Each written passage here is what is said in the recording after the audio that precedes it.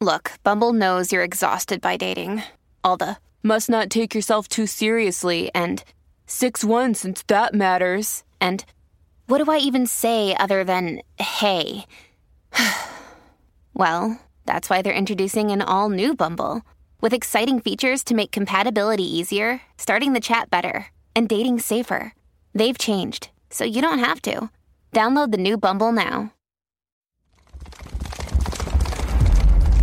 Cavalry Audio.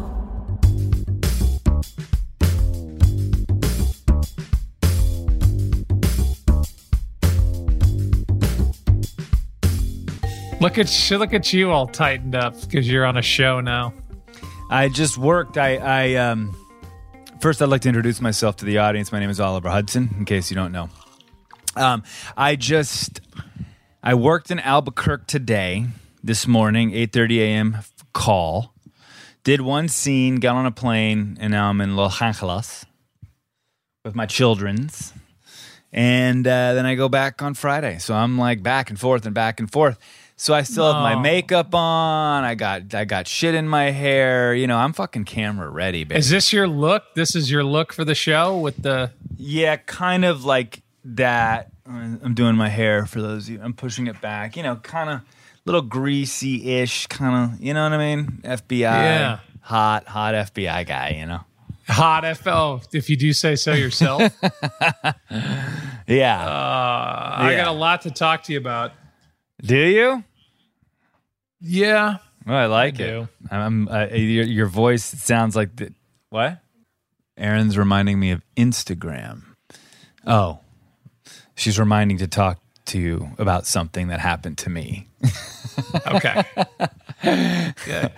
Always You're getting looking notes from your wife. I love it. I know. I got a note. So, how good is this? Can Erin hear me? Yeah. So I get to New York. Michelle and I fly. We get to the hotel. Natalie's walking her dog. We're staying at the Greenwich Hotel. Natalie's walking her dog, and she says, "Hey, I'm going to be out in front of your hotel in the next 5 minutes. Come down and say hi." Because we were not having dinner that night. We were having dinner the next night. So I came down. I hadn't seen her in a month. She walks her dog up the street, give each other a big hug. We're talking for literally 2 minutes, and she goes, "Oh, by the way, you know, it's Fashion Week here in New York." And I said, "Oh, no, I didn't know that." Somehow I wasn't invited in the Met Ball or whatever it's called. So then this SUV pulls up, and the paparazzi gathers around, and she's like, "Oh my God," it's, you know, Natalie's like, "Oh, it's going to be a big star. Who is it?" It's your fucking sister. Yeah. Like the one person I know. It wasn't Lady Gaga. It wasn't Jennifer Lopez. It wasn't Bradley Cooper. It wasn't any. It's like somebody I can text and somebody that Natalie knows. And right. It was like, oh my. And then it was great. I haven't seen your sister in a year. No, I know, but it's funny because it's like, it's this like sort of this double-edged feeling in a sense where like, oh, is it going to be someone cool who's going to come out of the limo? And you're kind of anticipating someone exciting, and then it's Kate, which is always great to see her, but it's sort of like, okay. Yeah, I mean, I could do this, you know. She'd come to St. Louis if I needed. Well, no, she wouldn't. You might. I would.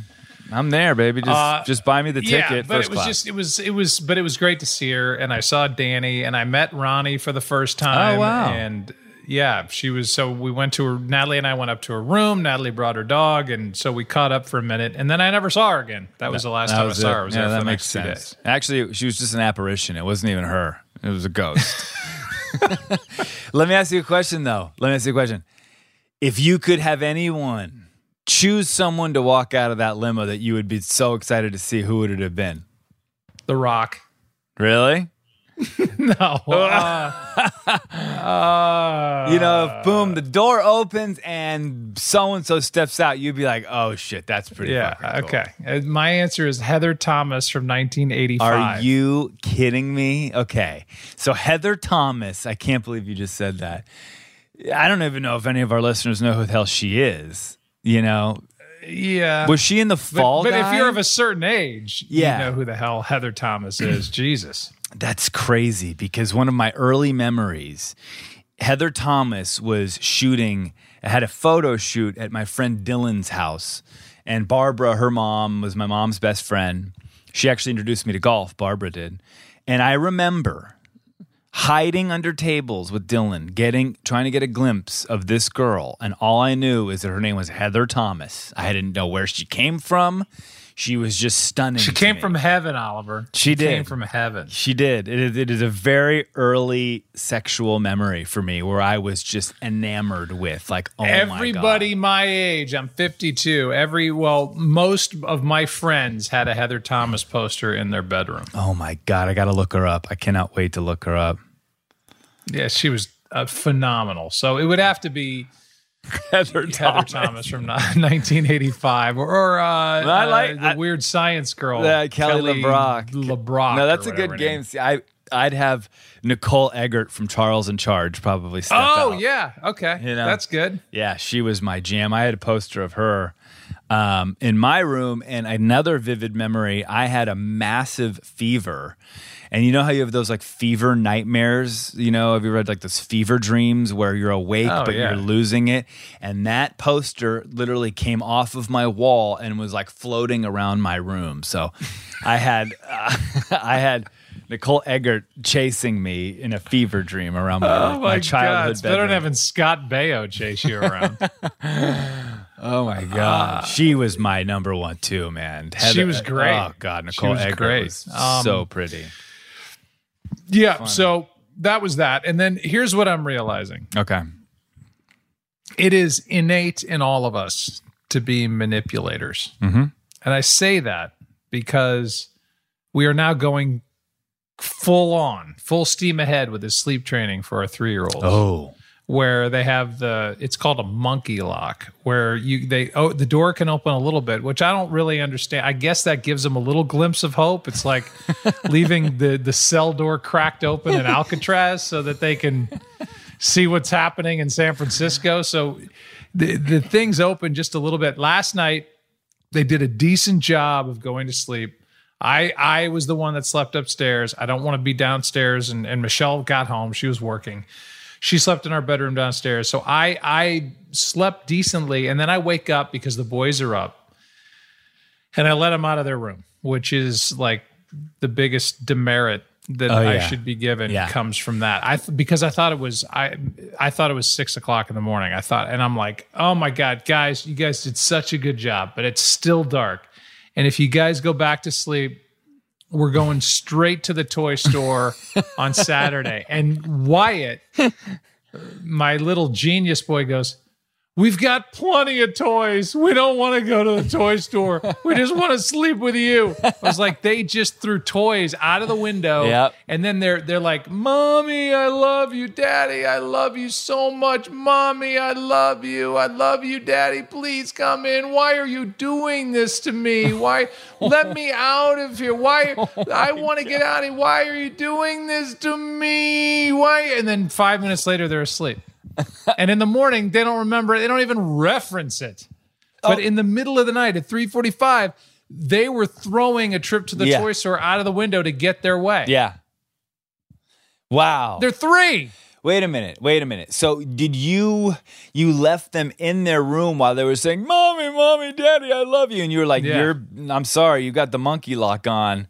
Monkey lock time. You can get a little glimpse of heaven. There is the light at the end of the tunnel, but it's just not there yet. So, right. But then you just stayed strong. And how long, honestly, before they were actually asleep? Honest to God, no more than 5 minutes. Isn't that fucking crazy, man? Like you got to get over this idea that you're hurting them in some way. Exactly. And Michelle cannot right now. I've done it now for 3 nights. She was gone. I'm over it. Yeah. They're not doing anything. There's nothing in their room that they can get hurt with. Yeah. They're not being abused. They're fine. So it's time to grow up a little bit. Yeah. And we do 2 books. They have to be in their bed, legs under the sheets, head on the pillow. And if they don't do that, they don't get their books, which they do. And whatever. And then it's like, good night. And they throw a shit fit. And then they're over it. Yeah. And it's an act. Well, it's it's interesting because it's really a first-time parent thing, and you're not that. So there's two different schools, not schools, but you're a salty veteran. You're calloused, man. You've been through it, and I can only say that because I am as well. I mean, when Aaron and I had Wilder, our first, it was horrifying. We were trying to sleep train him. He was 3 weeks early. He looked like a baby bird who had just fallen out of his nest. I'm like, oh God, we have an ugly, weird kid. All right, that's fine. I'll get over that. But just go to sleep, and then we put him in the bed. We would just know what the fuck we were doing, and it was this first time thing. Cut to Rio. It's like, oh, stay in your room. Sorry, throw up in your bed. I don't even care, in your crib. Like, right. You are staying in there, and that's just the way it's going to be, Right, but you kind of blew my whole act when last week, because my wife, unlike your wife, listens to our podcast, and she's like, I agree with Oliver. Mm-hmm. Where you had said, hey, eventually they're not going to sleep in your bed. Mm-hmm. Eventually they're going to put their own clothes on. Mm-hmm. Eventually they're going to, I'm like, I got it. But eventually I'm going to be dead. So between now and then, I don't want to be juggling and laying in their room until 10 o'clock at night while I'm holding their hand so that they drift off to sleep in their little cocoon. Yeah, right? I mean, if you tally up all those hours, that's at least half a year right now. Yes. I mean, yes, and emotionally and mentally, it's more than half the year. Yes, in time, I am aging it's half before a your year. eyes. I'm like, my face is like the guy from Raiders of the Lost Ark. It just melts in front of your face. I know, but once you do it, and once they break through, then you're golden, But then it's on to the next problem. It's like, oh, we conquered this, and you think life is easy, and maybe it is, and then it's on to the next thing. And then there's something else that happens, Well, then they're not going to sleep in their bed. Then they're not going to sleep in their bed with their pull-up. Then it's going to be underwear, and it's going to be the piss and shit show. Yeah, I mean, night. I think I've said this before, but I want to write a children's or a parenting book or a parenting pamphlet, really, just called Fear and Bribery. Because that's literally how it's done. You can read all of the best authors and all the most world-renowned, parental writers in the country, in the world. At the end of the day, it comes down to fear and bribery. Everything gets thrown away. When you are on your razor's edge and your nerves are frayed, then it just becomes, if you do this, I'll give you this. Or if you don't do this, you're not going to get this. I mean, that's literally what parenting comes down to. And potty training was the same way with us. We used to sit Wilder on the little toilet for like hours. He would just be sitting there, and I had like a cup of M&Ms, like waiting. And when he peed, I gave him the M&M. I mean, he's like a dog. It worked. Yeah, Aaron's right next to me. She goes, all of our kids were potty trained at 18 months wearing underwear because we just kept them plopped. Not at night, yeah. But we kept them plopped down, gave them a little, good boy, a little pee-pee, here's a little M&M. Right. I mean, that's, first of all, I would love to canvass all the so-called parental experts. Yeah. And I'd love to see how their kids turned out. That's a great idea. Let's round them all up. Yeah. Let's get every one of these people, all these experts, and go, okay, now we'd like to interview your kids. You need to leave the room. Or we're going to visit your kids talking through one-way glass on a phone while we're taking everything out of our pockets so that they can't escape from a mental institution. Yeah. But I really have a hard time buying into, and maybe this is just being cynical, that anybody is any better at this than anybody else. Yeah. Everybody's finding their own way. Nobody's got the handbook, the rule book. Nobody came down from heaven and said, here's how it needs to be done, and if you don't do it this way, you're wrong. Mm-hmm. It's just everybody finds their own way. Yeah, and by the way, I think that if parents sort of really lived by what you just said, there is this weight that gets lifted off of your shoulders. It does alleviate some of that pressure to be perfect and, not screw up your kids. I've said this before too. We're all screwing up our kids. It's just about what degree, really. We do our best given the tools that we have and given the personalities of our each child. I mean, if you have multiple kids, they're all so different. And the way that I did it with Wilder is not the way I can do it with Bodie. With Wilder, I could, you raise your voice. and he responds. With Bodie, you raise your voice and he doesn't give a shit. Same tactic, different personality.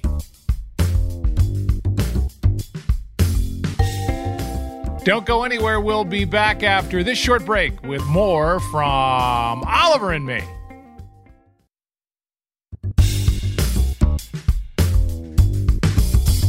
You've said that a bunch with regard to it's not a matter of if you're screwing up your kids. It's a question of how much. I think they're screwing me up because I've never had less of a fuse. I've never had less patience. I've never... I love them. I want to eat them. I love them so much. But oh my God, it's just a lot of work. And right now with two of them, when you're in a gnarly spot right now. You've got twins at the age where it's just gnarly with one. That's a crazy age. Yeah, it's so then there's that, and then there's picking up the boys, and one of the two of them at an unnamed school in an unnamed city. Okay, St. Louis.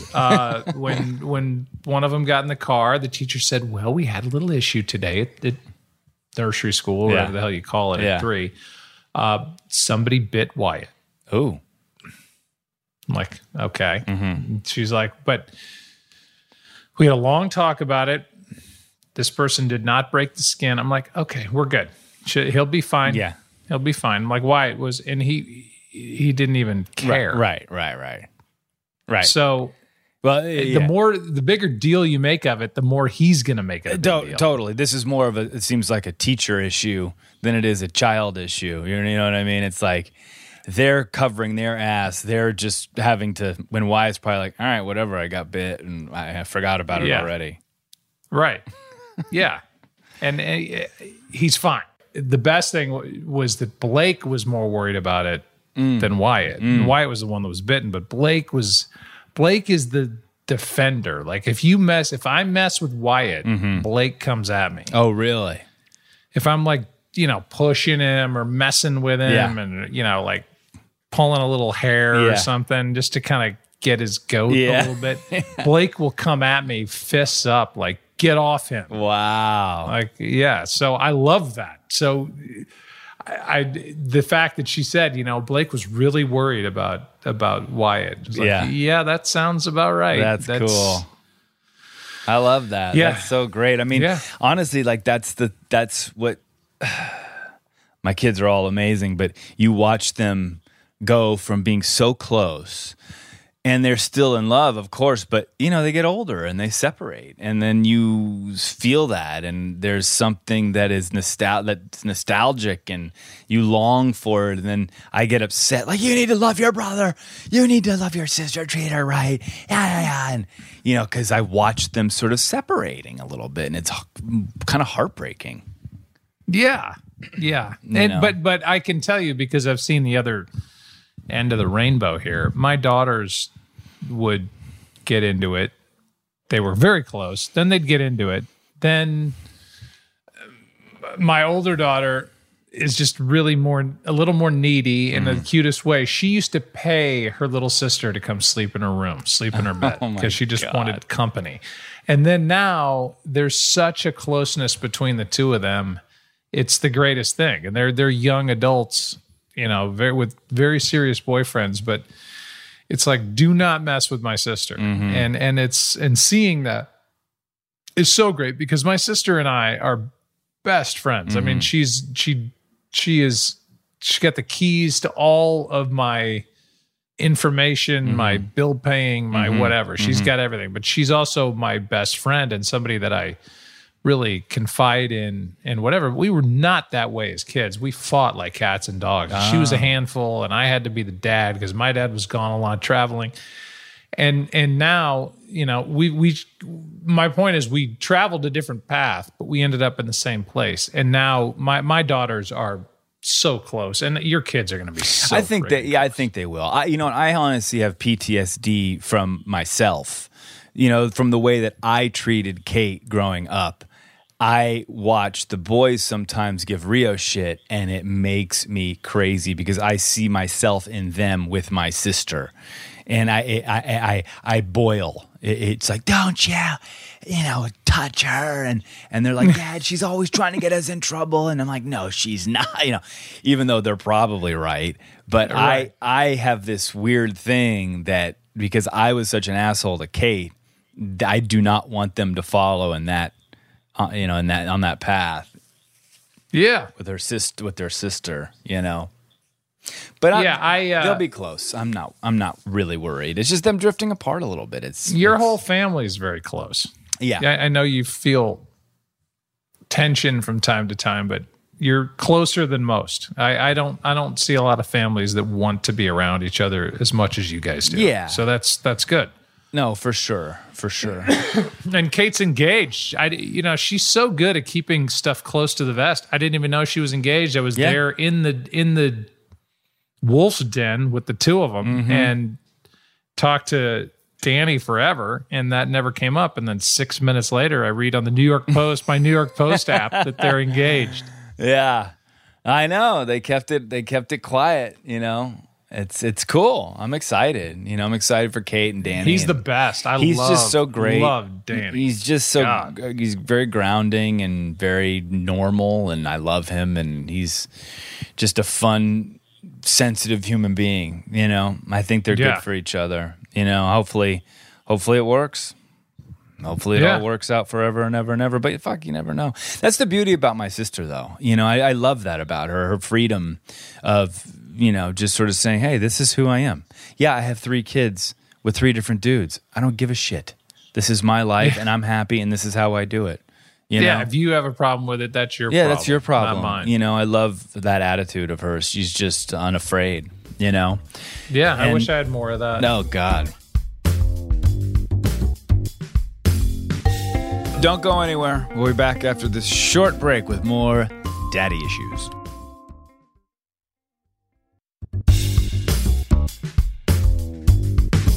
Why did you get kicked off Instagram? Oh, it's funny. I was going to talk about that. I didn't get kicked off Instagram. I got a notice that one of my posts had been taken down due to nudity. And it was from 2018, and they just took it off my public feed. And it was me, doing some OTG, off the grid, sort of stupid, wacky thing. And I'm running away naked. It's my ass just running away in the snow in Colorado, and I'm just screaming my head off, like horrific screams. It's just weird, And it was from 2018. Then I get this notice that it's been removed due to nudity, and I'm like, what the fuck?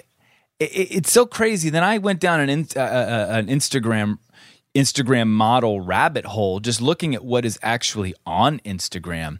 It's crazy, the things that they're allowing on Instagram and taking my gross jiggling ass off. That it's comedic.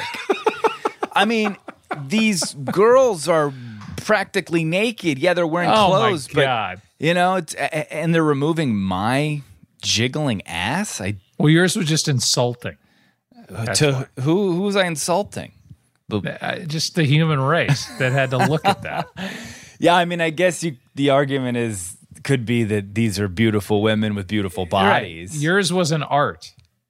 Yours was just weirdness. Yeah, but the weirdness is art. But do they have the ability to go into my mind and make me unsee it? No, not yet. That's probably coming in the next 10 years. But so it can be erased from my memory. I guess I remember it. It's jarring. The question is, though, why now? It's from 2018. And how does something like that get removed? Did someone have to, report me? I mean, is that what had to happen? Yeah, you went in front of the parole board, and now I'm like Sirhan. Tagged. Yes. Yeah. Now you're tagged, and good luck living the life you want to live going forward. That whole thing has messed you up for life. I don't understand, though. I guess someone had to, I don't know. You know what? I should just repost it and see what happens. Test them. That's what I want to do with 23andMe. I want to spit into another jug and see if I come back 99% Irish and 1% English and no percent anything else. Is that what you are? Yeah, I was 90. It was like 94% Irish and then some part English. And my mom was insulted. I mean, her last name's Linsnick. Right. She's Polish, right? And German. It's like, well, that's not right. I'm your mother, and I'm like, I don't take this personally. I don't know. I just spit into a test tube and I sent it off, and all of a sudden I'm like a leprechaun. I'm like selling Lucky Charms. Well, you and Erin both. She's a leprechaun. I used to call her my little leprechaun when we first started dating because she looked like this hot little leprechaun. Yeah. Well, I'm not that, but I am like almost all Irish. Well, you know what's weird is I did Ancestry, and then I did 23andMe. So I did both. And the technology gets better and better, and they keep updating your genetics as the testing gets better, I guess. So I started out a certain percent Italian, and then it keeps building and building and building until I'm finally sort of like living on the Amalfi Coast. Like, right. I mean, I don't know why it's happening. I get an update every month and a half. It's like, oh, you're even more Italian. Hey, it's like, it's weird. I don't know why that's happening, but I'm becoming more Italian. Well, congratulations on that. Thank you. Does that now allow you to audition for more roles in Hollywood? Don't you have to be? Mm-hmm. Don't you in Hollywood now have to be exactly what you're reading for? Yeah, like you can't stretch and be anything you're not. Yeah, like you couldn't play Brad Pitt's role with the terrible Irish accent in whatever movie that was with Harrison Ford. Right. I think with accents you're okay. You know, accents you're okay. I think with accents you're okay. But I if I'm playing like an Italian guy, I think that's okay. So you're good. You're good. fine. I'm good. Well, you are Italian. I'm Italian, right? I'm good. Yeah. Godfather 4. Aren't they doing the Godfather's TV series, or am I crazy?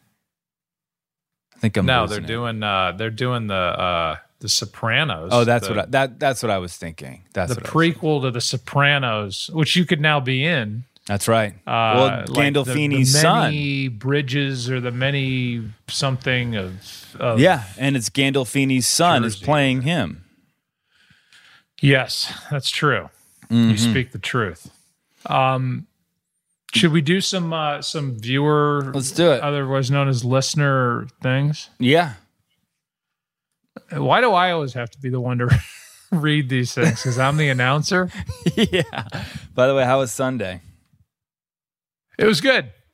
Oh, yeah. We didn't even talk about that. But Sunday was great. I mean, it was a blowout game, but it was good to be back. But Saturday night at Citi Field on the 20th anniversary of 9/11 was a night that I don't think I'll ever forget. I mean, nobody will ever forget 9/11, but that celebration and remembrance of that night 20 years later was wow. Mm-hmm. It was powerful. That is the first time in a long time I've actually cried. Wow, you cried. I cried during the pregame. You never cry. No, I'm a pretty easy cry, but I cried during the pregame and was thankful that I didn't have to say anything for a little while because I was choked up. But wow, I got to see it. I didn't watch the sort of the celebration, or the recap, I guess. I didn't see it. It was good, well produced. I'm assuming it was the Mets and Major League Baseball, but it was so great. When they had the first responders come out, and then they had ex-Met players with each, the firefighters, and then the police officers, and then you hear the stories. And I interviewed a guy who lost his brother, a firefighter, and he walked in his honor, raising money from, I guess he ended in New York. He went the Pentagon, or he went D.C., but the Pentagon to the field in Pennsylvania to back to the city in Ground Zero. He walked it to raise money for families that were affected by losing somebody, a loved one, during 9/11. Wow. And it was Wow. It was great. And the guy was such a normal, he was a firefighter. The brother who died was his little brother. It's a family of firefighters. Just kind of it's just the quintessential American family that just, and they basically raised their little brother and he passed away and this guy had 5 kids and wow. Man. No, I know. I was in Albuquerque. I actually flew on 9/11, and then I had a couple days off, and I went down the 9/11 new documentary rabbit hole. There's one on Netflix. There's one on our history. I think the History Channel did one really incredible docu-series, and it is just unreal. There's one that Michelle told me to watch. It said it's just the best thing she's seen. It's called, she said you need to watch Turning Point 9/11 and the War on Terror on Netflix. Yeah, it's great. I watched it. It's pretty incredible. And then there's another one that really just deals with the day of 9/11, and the footage is unbelievable. They've got new audio, fresh footage that you've never seen before, closed circuit TV stuff. It's horrible. I mean, it's so tragic, and to relive it again, to watch these images, it's just unbelievable. We forget. It's like you never forget, but you sort of do, and until it's brought back, and it's just unfucking believable what happened on that day. Yeah, it's unbelievable, and it's almost like because I'm sure you were like me.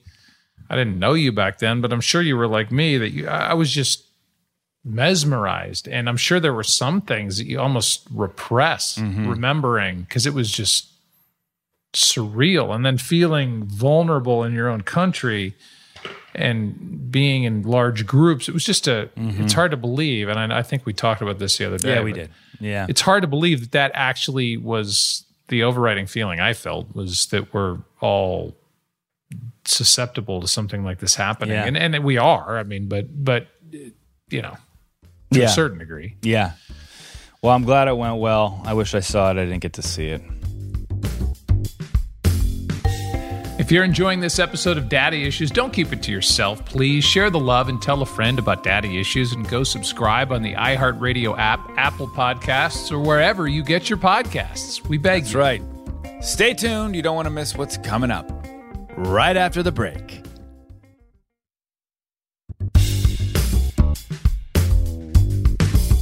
All right, I have these pulled up. All right, go ahead. Let's go.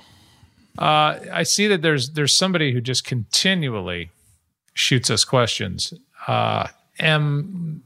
Night Shyamalan? A lot of questions. Ollie, describe your life using film titles. Oh my God. I Jesus Christ. That's so difficult. I don't know. I wouldn't even know where to start. It's a lot of Fast Times at Ridgemont High. Right. With some parenthood mixed in. A little Sleepless in Seattle.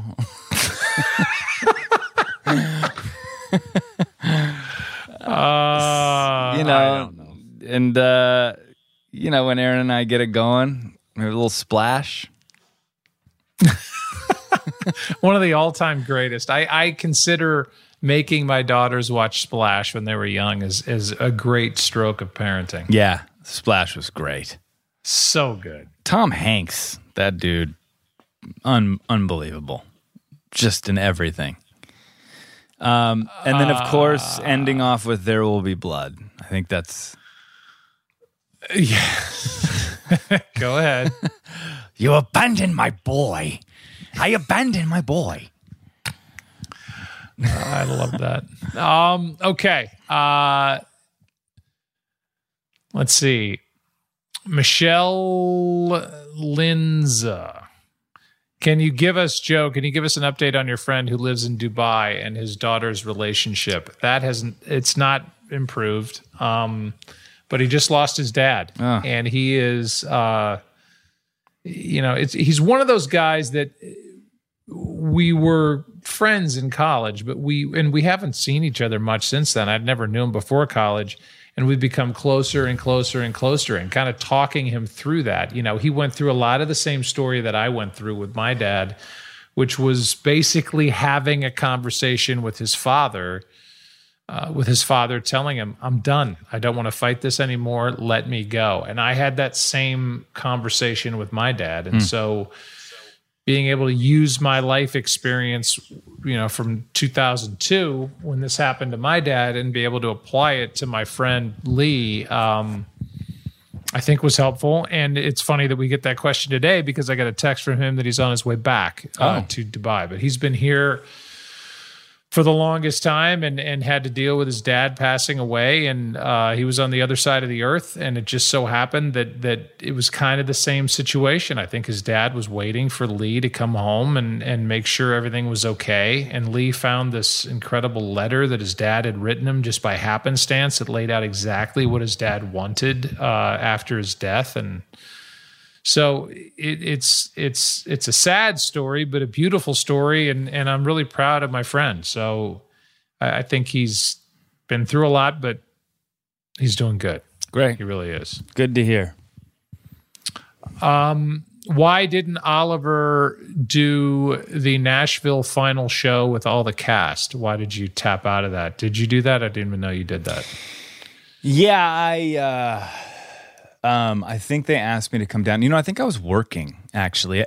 It was a sort of a celebration, I think at the Ryman or something like that, where the cast was getting on stage and doing a whole sort of thing, and I wasn't able to make it. Yeah, Plain I read at the time, and this could be wrong, that you had a tough time with that stage bow that everybody does, kind of the hop and then the bow. Yeah. Like Yeah. Yes. I couldn't find the timing, you know? Yeah. And everybody else, where you all grab hands and you do the little, yes. Yep. Yeah. Everyone would go before me and then yank me down. And you yanked Connie Britton's shoulder out of the socket. It was, yeah. I keep referencing Connie Britton in that show because I don't know anybody else that was in it. Hayden Panettiere. Yeah. Was she very in there? good. Very good. Panettiere. Hayden Panettiere. Okay. Yeah, I didn't make it. I think I was working. Nothing too exciting. Not a good story to tell. Joe, can you? This is the same guy. This guy's asked like 55 questions. I'm not even going to read it because it's too many from him. That's our one listener. Come on. Huh? It's our one listener. We've got one listener.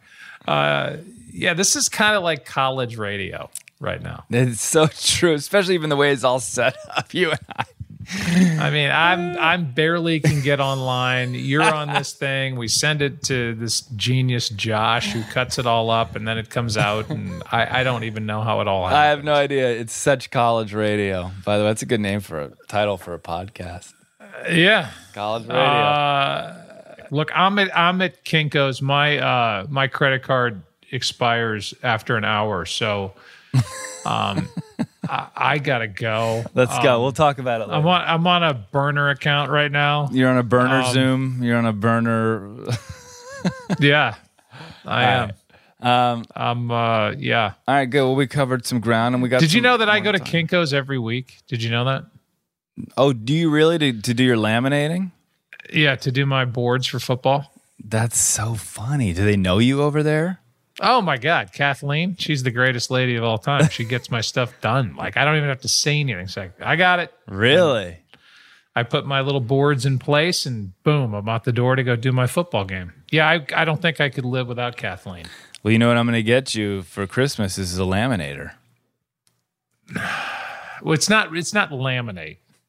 It's 11. I need an 11 by 17 printer, which at one point I had.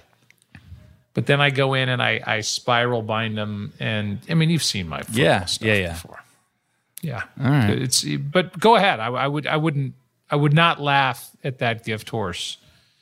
All right. I would not laugh in the face of in the mouth. Don't look a gift horse in the mouth. Yeah, that. Let's end there. You buy me a laminator, and I will laminate the shit out of things. Everything. Okay, good.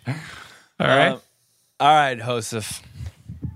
All right. Hey, whenever you go back to Albuquerque, you make us proud in the Fox family. You make great TV. Yeah, baby. We're together now, man.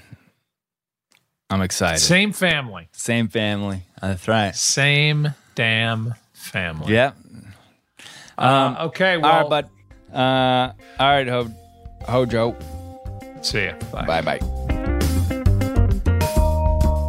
Listen to Daddy Issues on the iHeartRadio app, on Apple Podcasts, or wherever you get your podcasts. Daddy Issues is a production of Cavalry Audio and iHeartMedia, produced by Margot Carmichael. Sound engineering and editing by Josh Windish. Executive produced by Joe Bach, Oliver Hudson, Dana Brunetti, and Keegan Rosenberger.